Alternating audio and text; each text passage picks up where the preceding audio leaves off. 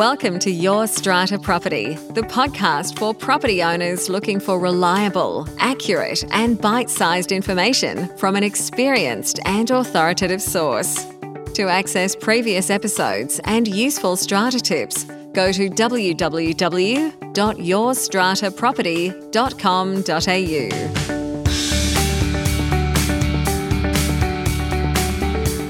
Hello and welcome to podcast episode number 250. I am your host, Amanda Farmer, and if we are up to episode number 250, at about one episode per week, we've been doing this for 5 years. Yes, it is almost our 5th birthday. I started the podcast back in March 2016, and boy, have we come a long way from recording those first 3 episodes with great excitement and a little bit of trepidation, seeing how it went, seeing if I felt like recording anymore. And did I ever? 250 episodes on, here we still are. Special thank you on the occasion of our almost 5th birthday to Ash Roy at Productive Insights, who got me started in this podcast game back in 2016. Since then, I know Ash has worked with quite a few of you in the strata and the real estate space, getting you set up with your own podcasts, sorting out your tech, increasing your productivity. I'll put a link to Ash's website in the show notes for this episode, productiveinsights.com. Shout out too to our podcast editor, Pete from Audio Concierge in Melbourne. Podcast Pete, helping us sound as smooth and professional as possible. I do every now and then hear from listeners who say that they enjoy the style of this podcast, and I get a few compliments on the clarity of my expression. I think Podcast Pete has a little bit to do with that. We do a little bit of editing there, and he does a great job and has for a number of years for us. Also in the background, we have Rochelle and Pia. Rochelle's been part of the team also since 2016, 5 years this year. Congrats, Rochelle. And Pia, who joined us last year, already part of the Your Strata Property family. How time flies when you're having fun. So let's get into this week's episode. I have 2 topics that I want to cover with you today. First of all, I'm going to head back to last week's episode number 249, my chat with Rena Van Alst about our wins and challenges from our week in Strata. It's not often that I can go back and acknowledge some of the questions and the comments that we have received so soon after the publication of an episode, but it just so happens that I'm recording this one quite close to publication. And boy, did we get some attention after episode number 249. I'm going to share with you a few of the comments that were posted under that episode, including some excellent advice and some clarifications about fire doors and asbestos in fire doors in particular. That's the topic that Rena and I were discussing at the beginning of that episode. And then I'm going to share with you some of the highlights from my attendance at the online conference for United States Community Association lawyers. I attended the Community Association Institute's annual law seminar last week, tuning in online from 3 a.m. to 7 a.m. Sydney time, and as promised, I'm bringing you some of my key takeaways, some interesting learnings and laughs from my week with our US counterparts online. Some things over there a little different, as you can imagine, and some things very much the same as what we experience here in our communities. Now, episode number 249, last week's published podcast episode, if you haven't listened yet, go back and have a listen to the chat between Rena and myself. We started out with Rena sharing a current challenge that she has in one of her buildings. The fire doors need to be tested for asbestos, and if there is asbestos, they are, I believe, going to be replaced with new doors. One resident is understandably concerned about a sample being taken from the door in the vicinity of their home and has objected to that sampling taking place. Rena's question for me, what rights does the Owners Corporation have to carry out this sampling against the wishes of the occupier? I shared my thoughts and gave some guidance to Rena, which included acknowledging that the front fire door, the front door to a unit, is almost always common property, and that the Owners Corporation had a duty to repair and maintain that common property, and the occupier of a lot must not stand in the way of an Owners Corporation meeting that duty. Now, I want to share with you a couple of the comments that have been posted by listeners under episode number 249. I will put a link directly to the episode. You can go and have a read for yourself and a listen if you haven't already. Peter shared her thoughts when she said that the solution proposed does not sound workable, in her opinion, and perhaps not compliant. Now, the solution that she's talking about is my suggestion that the Owners Corporation simply remove the door from its hinges, being a common property item, and take it to a safe place, whether that's outside or somewhere else on the property, to take their sampling, and they are then not taking samples of what is potentially asbestos in the vicinity of the lot. Peter thought this may not be workable. Fire doors, she said, especially asbestos ones, are heavy, and she believes lifting the door once open off its hinges and tilting it to clear the frame would be difficult without stepping inside the lot. And of course, if permission has not been granted to enter the lot, then the Owners Corporation's contractors cannot enter the lot. So very good practical point. My idea had been that the Owners Corporation's contractors could do all of this from outside the lot on the common property. Great point that may not be possible. Peter says that the hinge pins will only be visible from inside the lot when the door is closed, and when the door is opened, including by a locksmith, then the hinges will be accessible. But in older doors, the hinge is frequently welded onto the frame, and the screws should not be removed from the door side of the hinge. Why not? Because it would expose and release the friable asbestos. Peter's also warned Rena, perhaps in this building that Rena's talking about, that to do this work, removing and sampling the door, the contractor who's doing the work should be a licensed friable asbestos hygienist. And Peter's experience is that many times fire door installers or certifiers do this kind of sampling themselves in a non-compliant way.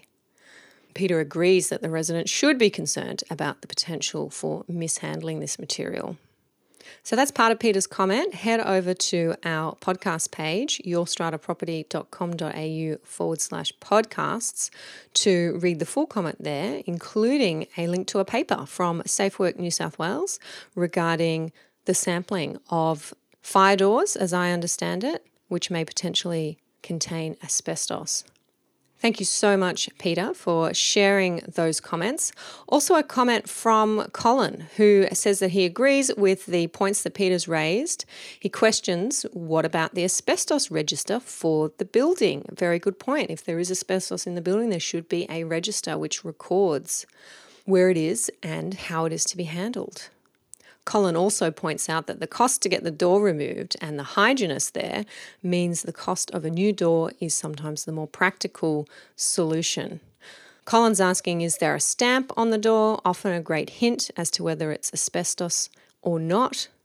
And he also says that the new annual fire safety statement requirements to use accredited fire safety practitioners means that this type of work should now be carried out competently, and that it is about time that we've seen that kind of regulation.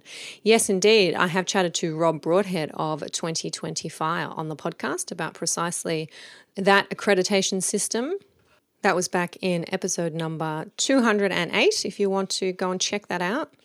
Thank you, Colin, for sharing your thoughts there. I know you are an experienced Sydney-based chairperson. Another topic that Rena and I dived into last week was discrimination and the question of whether anti-discrimination laws apply to our strata schemes.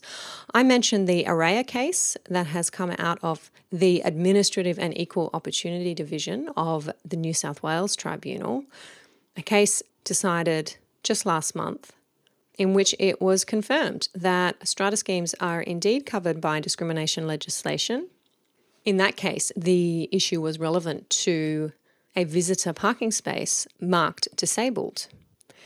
Now, you will have heard some back and forth between Rena and I about the types of obligations that may now be arising for our owners' corporations in light of the applicability of this legislation, including whether buildings must now provide ramp access if they have a resident in a wheelchair, keyless access perhaps, installing a lift, and maybe even permitting hard flooring in certain lots where otherwise there might be a ban on hard flooring. Now, since that discussion, my attention has been drawn to a recent case from the Queensland Tribunal, QCAT, published in December 2020, the case of Knox, and that's KNOX, and Body Corporate for 19th Avenue. I'll put a link to the reasons for decision in the show notes, but it was great timing that this case came to my attention, and I wanted to mention it specifically in this episode because it addresses a lot of those questions that Rena and I were debating. In this case, the resident who was in a wheelchair had asked their body corporate to do a number of things to assist her access to the building, to and from her lot, and also her access to the swimming pool. Now, by the time the matter came to a final hearing, a lot of these issues had been resolved. The owners had resolved in general meeting to make a number of improvements to the common property to meet the requests of the resident. But one outstanding issue was the installation of a hoist to enable this particular resident to enter the swimming pool. Now, the Queensland Tribunal very clearly stated that a body corporate is covered by anti-discrimination legislation because they are providing a service. What kind of service? Well, in the case of the swimming pool, the provision of access to and from the pool constitutes a service that the body corporate is providing to its residents. And in providing that service, the body corporate must not discriminate on the grounds of disability. Now, the case does record that ultimately an alternative and less expensive solution was preferable to the lot owners when it came to this resident's access into the swimming pool. A pool hoist was not ordered, but what was ordered was $5,000 in compensation on account of this resident's inconvenience and loss of amenity, her inability to use the swimming pool over a particular period. A larger sum was claimed, $50,000 in fact, was claimed, but the tribunal determined to order the reduced sum of $5,000 in addition to requiring the body corporate to make a private apology to the resident. Now, it was relevant in this case that proposals for the installation of a pool hoist had been put to the lot owners in general meeting to determine whether or not they would approve that installation. And a resolution had been passed approving the installation of the pool hoist, but the installation had not taken place. That was a key factor in the tribunal awarding compensation and making the order for the apology. Have a read of the case. It does dig a little deeper on some of those issues that Rena and I were tossing around last week, particularly in relation to the process for getting these kinds of additions, upgrades, improvements to the common property approved. Do they still have to go to a meeting and have the owners approve them?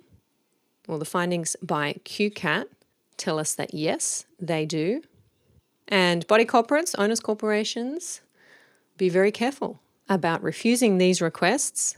You don't want to find yourselves in a position where you are having to be subject to orders of the tribunal, certainly not orders for the payment of compensation, not to mention the legal costs that you may be incurring being involved in these types of proceedings.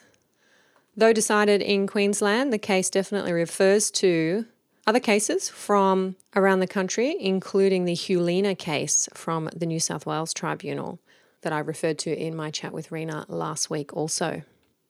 Okay, now flying across from our lucky country to the United States.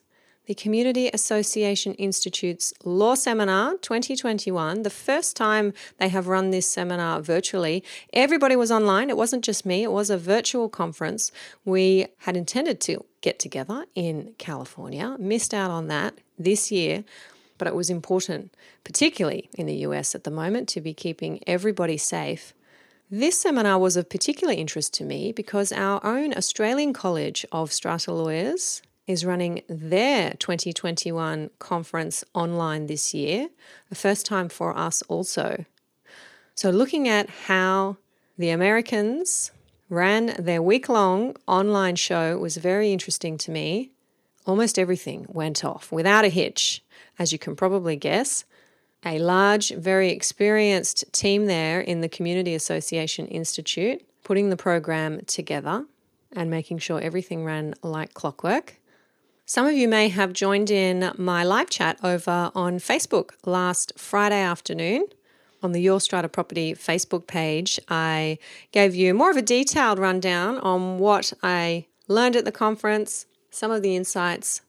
If you want to check out that more detailed discussion, head over to facebook.com/Your Strata Property. You'll find our Facebook page there, and you can check out that live chat.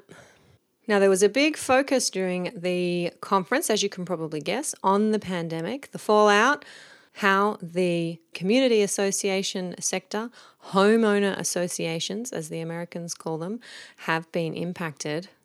Very interesting to me was discussion about the upcoming vaccination program in the US.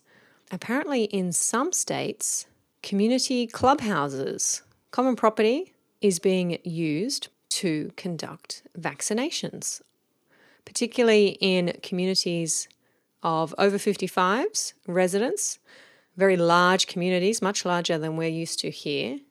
A vaccination clinic has been set up in the community clubhouse, and residents can attend there and receive their COVID vaccination. Now, this is raising a number of concerns from the lawyers over there, particularly in relation to liability. What if something goes wrong in that process? What if somebody gets sick or is adversely affected by the vaccination? What liability does the community have, bearing in mind the vaccination took place on their property? There are also concerns about third parties, non-residents, attending the site to receive their vaccinations. Is the community covered? Does their insurance policy cover them? Should there be a slip and fall, for example, by that third party who's entering the site for that sole purpose of getting their vaccination? Also on the subject of the COVID vaccine, real questions about whether communities will be able to make bylaws, pass rules that restrict unvaccinated people from using common facilities. For example, the gym, the pool. Can a community pass a bylaw that says if you have not been vaccinated against COVID, you cannot use this facility? Now, the lawyers were expressing general support for that kind of rule-making power, and the Americans do historically have a much higher tolerance for that kind of independent lawmaking, a little different to the culture that we have here in Australia. But overarching questions there about whether discrimination laws, there's that topic again, would operate to prevent associations from making, or more importantly, enforcing those kinds of rules. And I understand that there is some proposed legislation in some of the US states to ensure that communities are exempt from those kinds of discrimination laws so that they can indeed enforce their bylaws restricting unvaccinated residents from using certain facilities. Real questions there as to whether we will see that kind of bylaw making here in Australia, in our own communities. I know a number of you have been thinking about, if not making, bylaws that empower you as owners corporations, body corporates, strata committees to do and not do certain things during the pandemic, particularly when it comes to the use of common facilities. Are we about to see the kinds of bylaws that the US lawyers are looking at, and indeed some of whom are recommending to their communities to ensure they can control the spread of the virus as best they can in a really difficult situation. The US lawyers were particularly concerned about their community's inability to collect levies or assessments, as they call them over there, during the pandemic. Apparently, some emergency legislation was passed in various states that prevented community associations from collecting outstanding debts, unpaid levies. We didn't see that here, at least not as blatantly as the legislation in the US appeared to be. And quite fascinating to me was the attitude of the US lawyers that they didn't like this legislation. They felt that their communities, if they wished, should be able to recover outstanding assessments if they so chose. And I do think that some of these moratoriums did impact parts of some of the lawyers' practices. You can imagine some large firms having teams that were devoted to this kind of litigious work, recovering outstanding debts.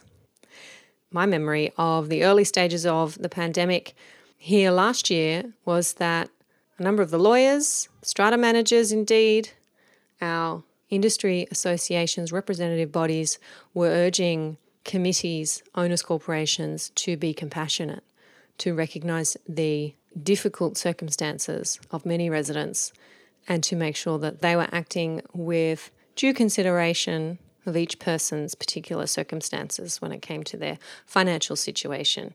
And I think our concerns were more related to the waiving of interest and whether there was an option not to recover outstanding levies for a period of time. So a slightly different attitude over in the US on that particular issue. Certainly the American communities have the same concerns that we do about everyday issues such as the keeping of pets, smoking in communities, the bad behaviour of residents, how to handle residents who may be suffering from a mental illness, and whether that may be relevant to the approach to be taken in addressing bad behaviour.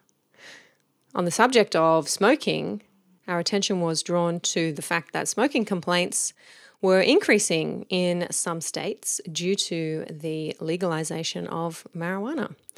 So that was a particular practical issue that community association lawyers were working through. My overarching assessment, if you like, if I can make one, of the conference and the topics discussed was that there seems to be a particular concern that I don't think we have to the same extent here in Australia about liability, about the exposure of communities, of board members, as they call them, owners, residents, should something go wrong. Are we going to be liable if somebody falls over in the common areas, heads off to hospital, and then contracts COVID in hospital? Are we, the community, liable for their additional loss arising from their contracting of the virus? Real concerns there about whether that kind of loss would be insured. There was certainly a lot of input from insurance specialists. I don't think we see the same amount of litigation, certainly in our country, and concern about the exposure to liability, perhaps because we have caps in our states on damages awards. There is only so much that our courts will award by way of civil liability payouts, very different to the US, where you do hear of multi-million-dollar payouts when something goes wrong. So understandably, a higher level of concern there from lawyers to be protecting their community association clients from the same kinds of claims. And indeed, if those claims are made, to ensure that they are properly indemnified by their insurers. As you can imagine, with 50 states, lots and lots of legislation for US attorneys to wade through. They certainly have dedicated community association or homeowner association legislation in each of their states, and then many other pieces of legislation, whether state or federal, that interact with their communities that they have to be aware of, including, as we have had here, temporary legislation during the pandemic that enables our communities to continue operating. And that was a particular concern when it came to electronic meetings. Only a few states had legislation that gave their communities the ability to hold meetings electronically or to vote electronically prior to the pandemic. Now, with emergency legislation allowing that, I believe in almost, if not all states, there's a real push from the lawyers to have that legislation continue on post-pandemic and for that option to meet electronically, to vote electronically, to be enshrined into their legislation that governs their communities ongoing, day to day. Interesting point of difference there that in a number of our states we have had for some time, Queensland probably the longest, the ability to vote electronically, to meet other than in person. And the pandemic simply triggered a rapid increase in our take-up of the technology already available to us. So that is a wrap on episode number 250. I am thrilled to have been bringing you this podcast for the past 5 years. A very special thank you to those listeners who have been with me from the very beginning, episode number 1, including some of my very first guests. You know who you are. I have no intention of giving up this gig anytime soon, so stay tuned. There's always more for us, all of us, to learn. Catch you next time. Thank you for listening to Your Strata Property, the podcast which consistently delivers to property owners reliable and accurate information about their strata property. You can access all the information below this episode via the show notes at www.yourstrataproperty.com.au. You can also ask questions in the comments section, which Amanda will answer in her upcoming episodes. How can Amanda help you today?